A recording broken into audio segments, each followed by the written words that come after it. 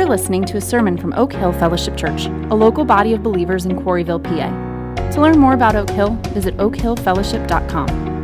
Now grab a Bible and a notebook and prepare to be spiritually enriched by God's Word. What a privilege to be with you all this last few days here at Oak Hill Fellowship, and certainly with Ben and Katie, but with all who participated. But it's of equal privilege to be with you this morning and to be able to preach the Word of God to you or speak the Word of God to you.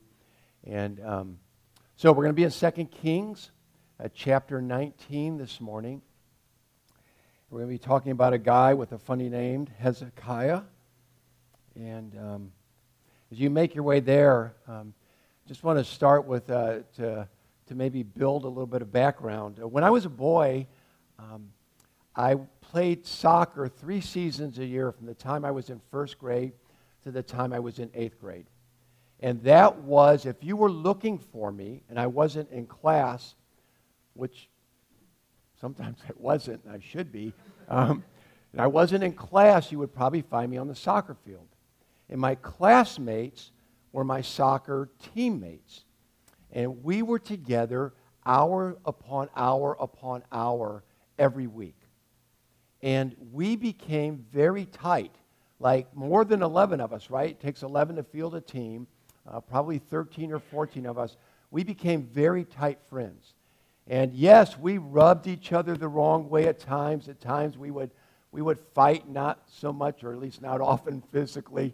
But we knew each other well. And it takes that kind of time to build relationship. As a matter of fact, I wrote this: it takes a time and emotion and intent and commitment to build a solid relationship. And this morning, I want to encourage you with those items and ask you this question. So how's your relationship with God these days? How's it going with God? When you come to Him in prayer, is it this sweet, safe place where you're very familiar with and you're comfortable, even when you have something to confess? In my life, it's like every time I pray, even if you have something to confess, is it a place of peace and safety where you feel drawn into a relationship with the Lord? Or is it a place where you come and it's uncomfortable, it's unfamiliar, you're afraid you're going to be condemned there? Because if the second is how you feel, then you're not practicing growing in a depth of relationship with God. Now let me encourage you. Something that I think is really important in our Christian walk, and you have a guest speaker come into church, and it's like, what does he know about us? And why is he talking to us about that stuff? And that my heart for us is that wherever you're at today is the place you begin to move forward from. So if you're like, man, I am walking close with Jesus, my relationship with Him has never been better, praise God. You need to move forward from that. But if you're like, I've been struggling to spend time with the Lord, my Bible reading is intermittent, and my prayer life is brief, let's move forward in the Lord this morning. Let's just ask God to encourage and journey with us and help us to move forward into the depths of our relationship with Him. Okay?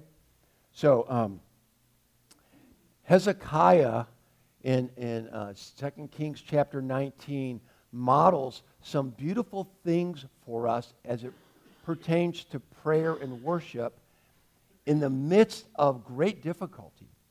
And so we're going to get there in just a minute. And I just want to encourage you here at Oak Hill.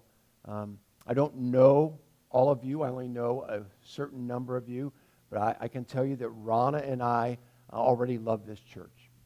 We already love you as a people. We already have a good taste for who you are.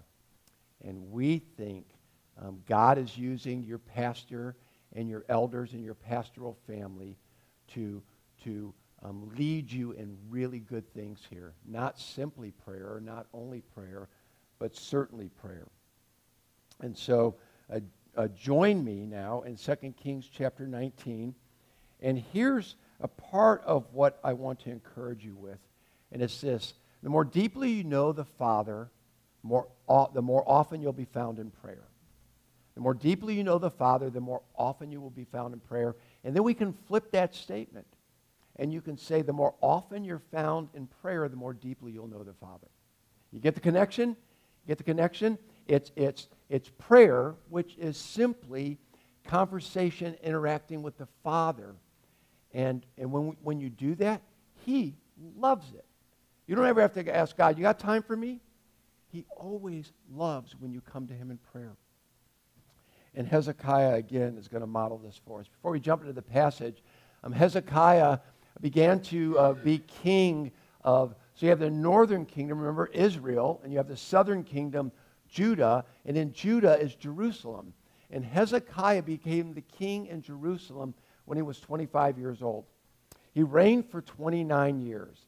And in 2 Kings chapter 18, verse 3, it says that he was a good king. He wasn't perfect, but it says that he did what was right in the eyes of the Lord. And we know, in Judah there were more good kings than in Israel, but we know good kings were kind of few and far between. And so Hezekiah is acclaimed as a good king, someone who did right in the eyes of the Lord. Was he perfect? No. We could put our finger on some of the imperfect places of Hezekiah this morning. We're not going to do that. What we want to do is see this episode in chapter 19 that he really models a beauty for us. In chapter 19 and before, an Assyrian king named Sennacherib has already conquered Israel, the northern kingdom. And he has begun to conquer the cities in the southern kingdom. And he is now starting to press in on Jerusalem.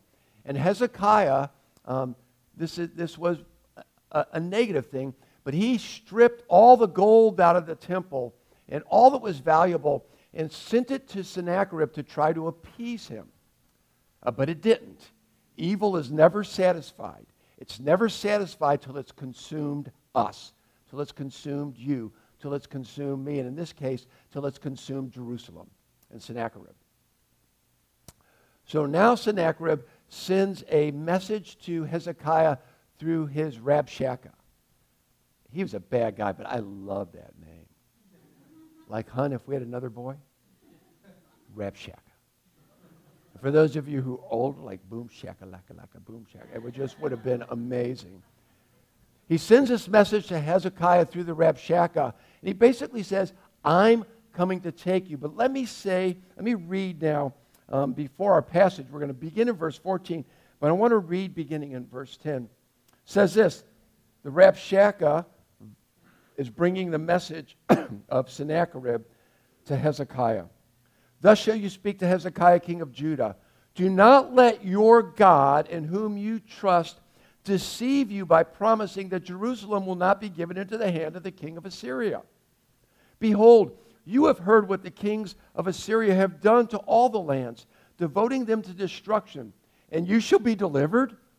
Have the gods, small g, of the nations delivered them, the nations that my fathers destroyed, Gozan and Haran and Rezeph and some other names I just really can't pronounce? Where is the king of Hamath, the king of Arpad, the king of the city of Sepharvaim, the king of Hena, the king of Ivah? What he's effectively saying is, their gods, little g, didn't save them. Your God, big G's, not going to save you. And so here's what happened. The Rabshakeh brings this letter to Hezekiah. And these words are so important to me. And the title of the message is, And I Prayed. But listen, it says, Hezekiah received from the hand of the messengers and read it. And Hezekiah went up to the house of the Lord and spread it before the Lord. And Hezekiah prayed. Hezekiah has just been threatened with his very existence and the existence of Jerusalem.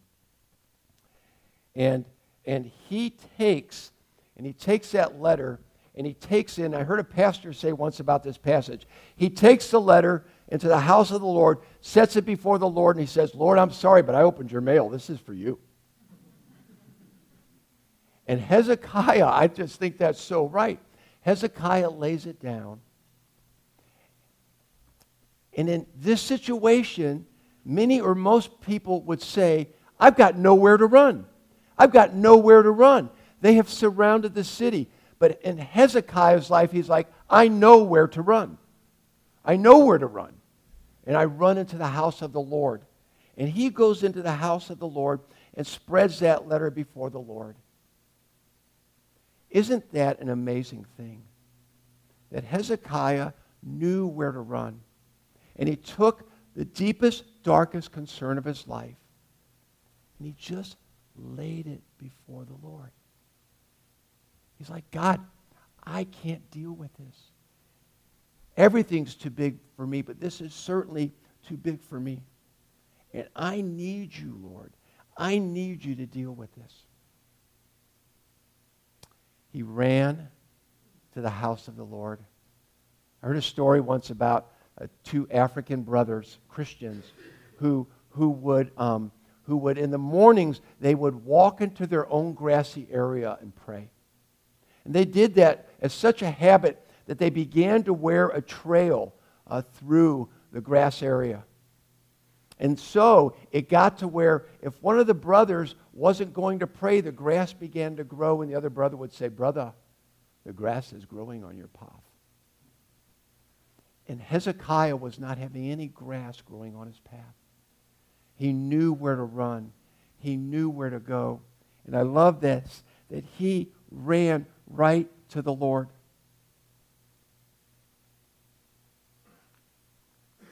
Where do you run when difficulty arrives to your doorstep? Where do you run when life is good? Where is it that you go to when life is the best or the worst? They should be consistent in the same. And are you running to the Lord? Are you taking those things that God lays in front of you or allows to be laid in front of you? And are you taking them to the Lord? I told the folks this weekend, or at least the men, I wear this bracelet on my wrist. And in Romanian it says, Prima data rogate, which means first pray. And in English it just says pray first. And originally I used to wear it to where if I held it up to this brother, he could read it.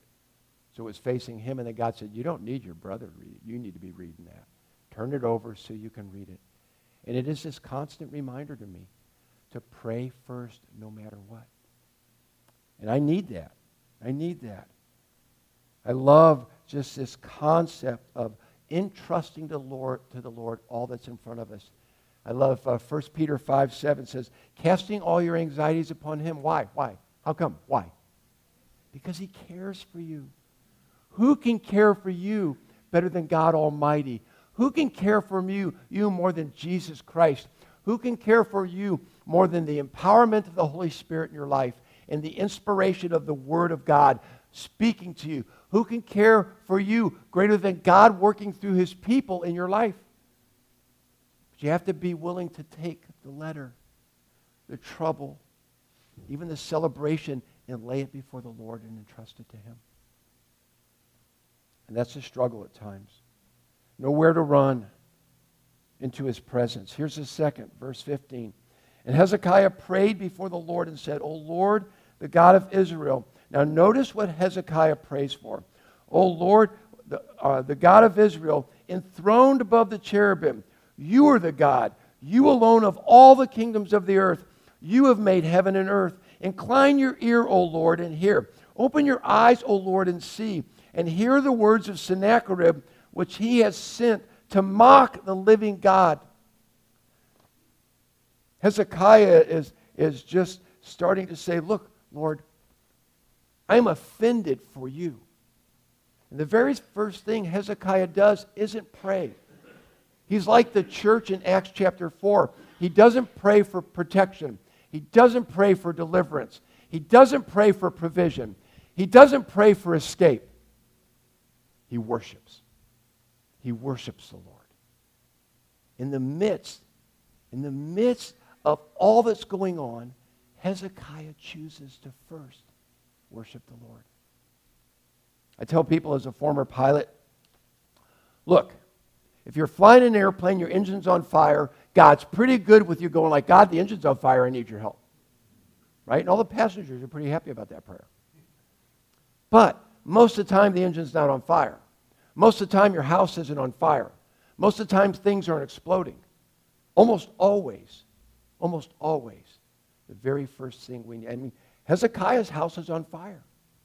And yet still, he goes and lays the letter before the Lord. And he worships. I believe that's what God calls us to do. Because worship is absolutely exalting to God and purifying for us. We have no clarity in our life if we don't worship regularly. I know that's a big statement, but we have no true clarity in our life if we do not worship regularly, because it's only God that brings clarity to us. He's the only one that helps us to see really straight, because he helps us to see when we worship through his eyes. Helps us to see his character and his power and his beauty, and helps us to trust him more deeply. And without that clarity, even if we can't see the next step in front of us, we cannot get through life in a way that honors him and therefore blesses us. Nowhere to run. Remember why you came. He is worthy. He is worthy. A relationship can't be just hit and run. It can't just be ask and run. We like to say in the ministry I'm involved with, when you seek God's hand before you seek his face, you miss his face. But when you seek God's face before you seek his hand, you have his face and he will extend his hand. See, we must worship first. It brings clarity to our lives. O Lord, the God of Israel. Beauty here as Hezekiah identifies two names of God, Lord, all caps. And you know when he does that, when the Old Testament does that, it means Yahweh, the most sacred name of God. Here God is Elohim, which means God all-powerful. And so as Hezekiah is worshiping, he is identifying God's character. He's identifying where God dwells, above all else, enthroned above the cherubim.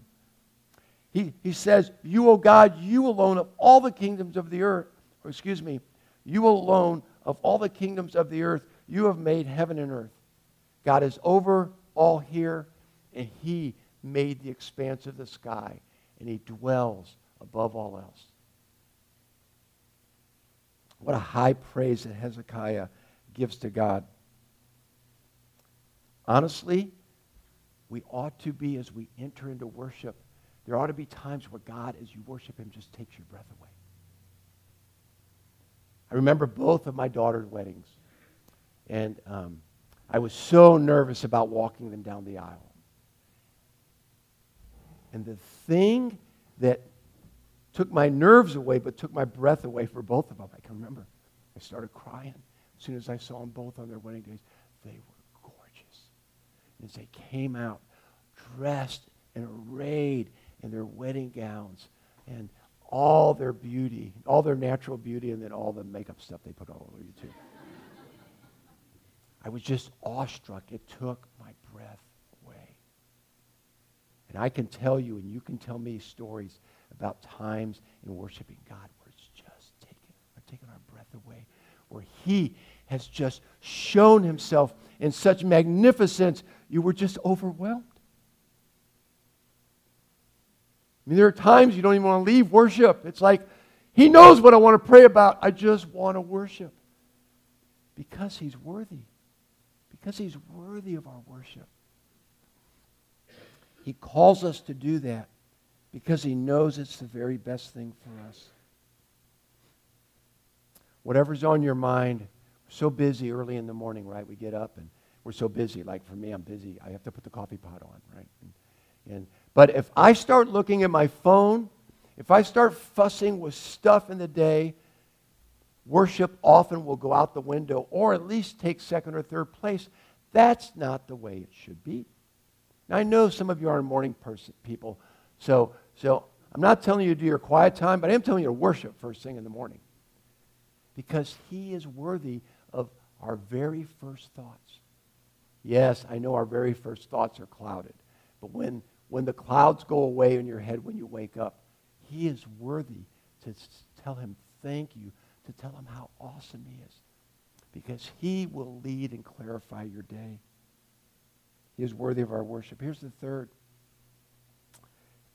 As soon as I flip my notes, open and upside down. Enter into his humility and realize you are needy. And as we look at that, I'm going to repeat a couple verses. Verse 16. Incline your ear, O Lord, and hear. Open your eyes, O Lord, and see, and hear the words of Sennacherib, which he has sent to mock the living God. Truly, O Lord, the kings of Assyria have laid waste the nations in their lands, and have cast their gods into the fire, for they were not gods, but the work of men's hands, wood and stone. Therefore they were destroyed. So now, O Lord our God, save us, please, from his hand. Enter his presence in humility. When we come into God's presence, we should be just full of humility, full of the humility of Christ in Philippians chapter 2, right? Have this mind in you which is yours in Christ Jesus, who although he existed in the form of God, did not count equality with God a thing to be grasped, but gave himself up, taking on the flesh of man. And he humbled himself to the point of death, even death on the cross. And we ought to imitate that humility. So when we come before God, we should be in this humble place of worship. God, you are worthy. And of humility, God, I am needy. And come to him in a place of confession, realizing after we worship, his beauty, his holiness illuminates. We talked about this over the last few days. His holiness illuminates our sinfulness. But he's not pushing us away. It illuminates our sinfulness so that we will confess it. And so we see Hezekiah he's the king of Jerusalem. He's the king of Judah. But he comes to the King of Kings humbly, offering himself before him, identifying God as the one who's in charge. And even saying to God, God, I honor your name, and these people do not honor your name. I'm offended for you. That's a righteous anger. I'm offended for you, God. And Hezekiah comes and throws himself before Jesus or before God. Mark 2, 16 and 17. I love this story because it takes some thought to get through it. It says, why does he, speaking of Jesus, eat with tax collectors and sinners? And when Jesus heard it, he said to them, those who are well have no need of a physician, but those who are sick. I came not to call the righteous, but sinners. Now that story, Jesus spoke exactly right. He said, I came to call the righteous, not sinners. But are any righteous? The right answer to that is no.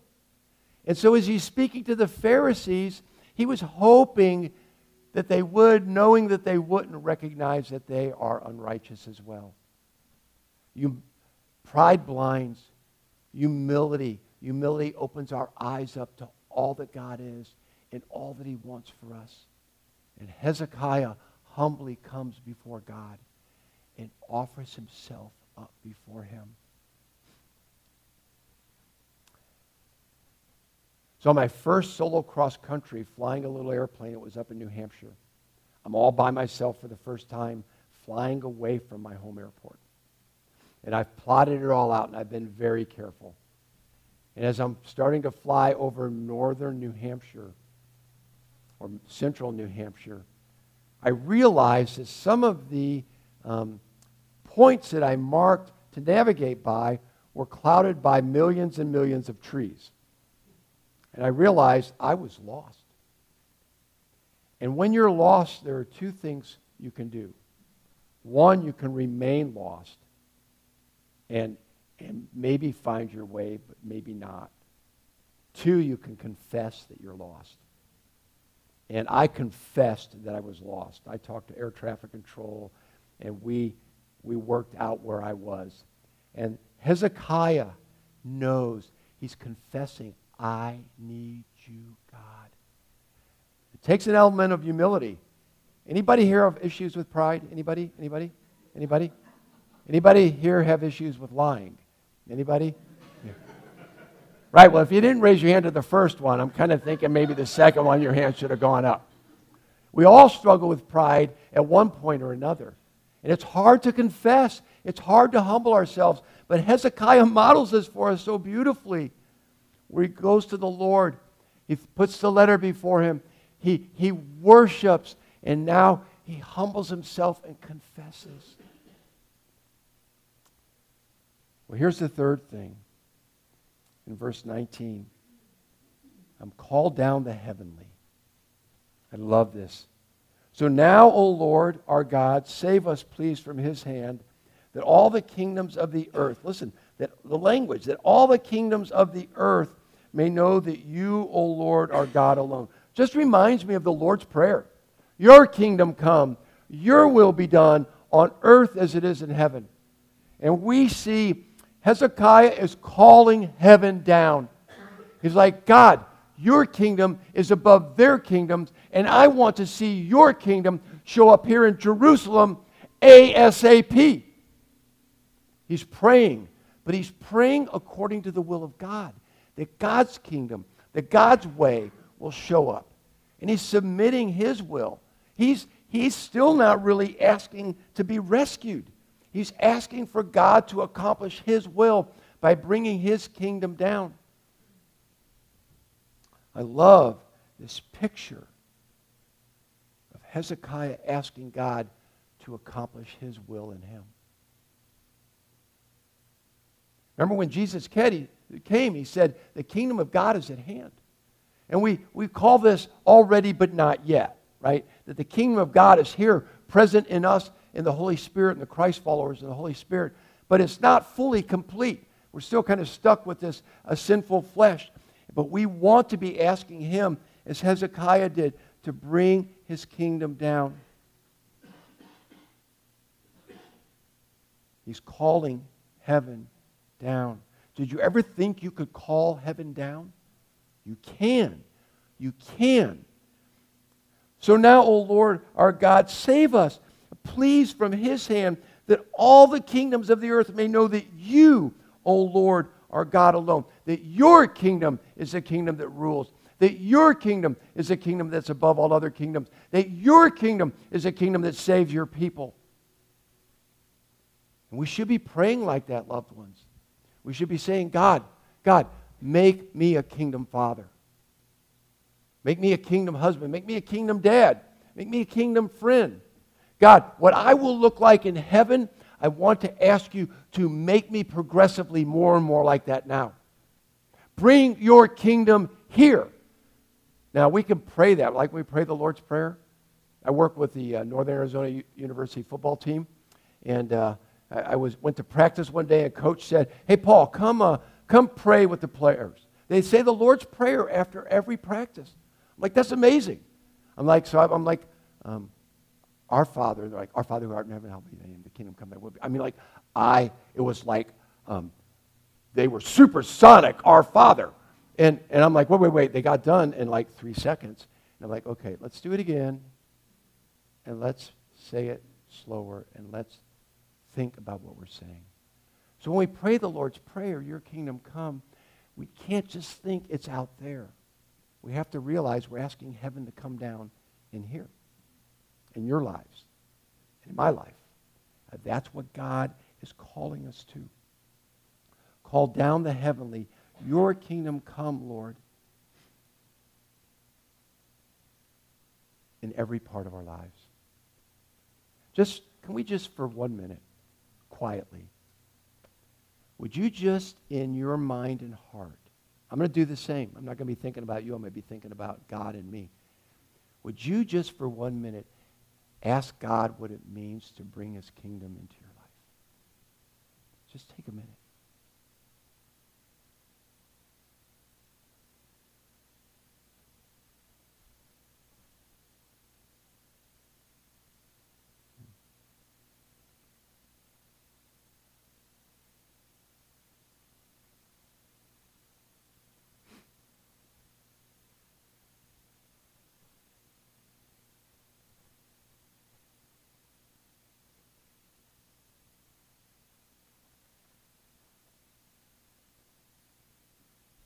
Thank you, Lord. I've just found this to be such a precious prayer, to ask God to do that in all the parts of my life that I can think of. And then I pray for my children. And then I pray for my grandchildren. And then I pray for grandchildren that aren't born yet, that God will bring his kingdom into their lives, and not one will be lost. Call down the heavenly. Here's the final. Listen intently. So Hezekiah does all that. In verse 20, then it says, and then Hezekiah the son of Amos Isaiah the son of Amos sent a messenger to Hezekiah, saying, thus says the Lord, the God of Israel, your prayer to me about Sennacherib, king of Assyria, I have heard. This is the word that the Lord has spoken. Now it goes through this beautiful, beautiful word, but what I want to do is jump to verse 32. And then it says, therefore, thus says the Lord concerning the king of Israel, he shall not come into this city, or shoot an arrow there, or come before it with a shield, or cast up a siege mound against it. By the way that he came, I love this, by the same way he shall return, and he shall not come into the city, declares the Lord. For I will defend this city to save it for my own sake, and for the sake of my servant David. And that night the angel of the Lord went out and struck down 185,000 in the camp of the Assyrians, and they tucked their tail between their legs and they went home. You see, God is God, and God can do whatever he wants. But something happened here that I really like to note. You see, Isaiah didn't go to Hezekiah himself. And Hezekiah, in his kingship, could have been insulted by that. Because Isaiah sent a messenger. But Hezekiah wasn't insulted by that. Hezekiah was humbled before the Lord, and when the messenger brought the message, he listened intently. What would have happened if he hadn't done that? What would have happened if he said, just go get Isaiah? I have no idea where Isaiah was or how far a journey that would have been. But he didn't. He listened intently. There are times in our lives we want to be prideful. We want to be, can I say it, hard-headed. We want to be stubborn. We want to not listen to this person or that person. A brother or sister in Christ comes to you. They've known Jesus for 6 months. You've known Jesus for 30 years. They've got nothing for you. Yes, they do. Yes, they do. It's never a one-way street. Listen intently when the voice of the Lord speaks. I love the Mount of Transfiguration. I love it. Remember, Jesus takes Peter, James, and John up. Moses and Elijah show up. Peter sticks his foot in his mouth. I love Peter. Hey, Lord, let me build a tent or an altar or a tabernacle for each of you, all three. As soon as he says that, because he's not exalting Jesus above them, a cloud envelops over the mountain. And they are afraid, and a voice says, this is my beloved Son. Remember what he said to him next? Listen to him. Look, loved ones, if you're not spending time listening to him, I'm not being mystical here. The Lord of God, the Lord of the universe, God Almighty, can speak however he chooses. He can speak to you audibly. I've got a buddy who says God spoke to him audibly. I don't doubt that. He can speak to you through his Spirit. He can speak to you through his word. He can speak to you through a brother or sister. He can speak to you through a donkey. However he would choose to speak to you. But if you're not listening, he's got nothing to say. If you won't listen, he's not going to speak to you. And the less you listen to him, the less you're going to hear him. And the more you listen to him, I promise you, the more you're going to hear him. And so I love that Hezekiah humbled himself and listened intently. So I was flying a Phoenix to Chicago flight one evening. It was dark out already. It was the winter time. We're in a Boeing 757. We have 190 passengers on board. I'm the first officer flying with the captain I fly with regularly. His name is Jeff. We get on the runway. They clear us. Our call sign's Cactus 9. Cactus 9, you're cleared for takeoff. Jeff pushes the throttles up. I back him up behind the throttles, and off we go. We pass the 80 knot mark, and just before we get to the V1 mark, which is takeoff safety speed, which means you're committed to taking off. Tower says this, at Cactus 9, abort. And like all of a sudden, everything moves into slow motion. I mean, true story, I'm like, did he say Cactus 9 abort? Jeff is processing it, and then 3 things happen at once. Tower comes back and goes, Cactus 9 abort, there's an aircraft on the runway.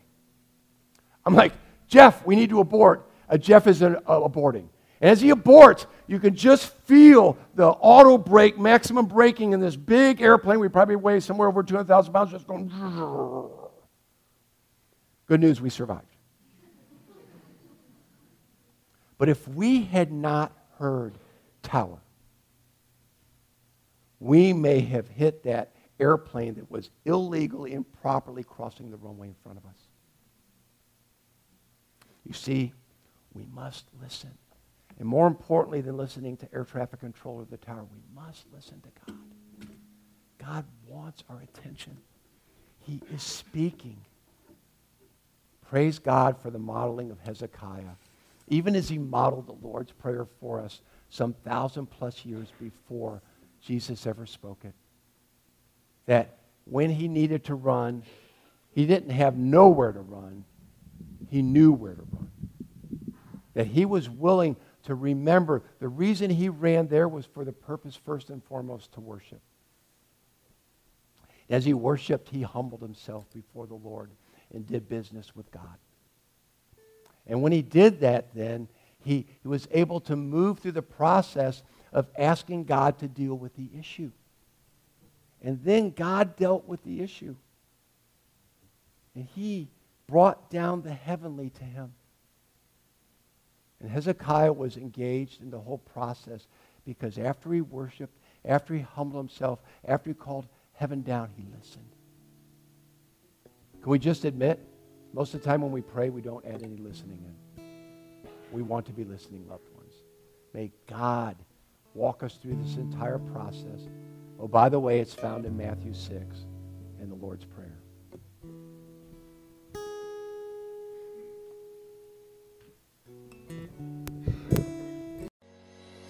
Thank you for listening to Oak Hill Fellowship Church. Stay connected with us by finding us on social media or by joining us Sunday mornings at 9 a.m. Until then, remember that you are loved.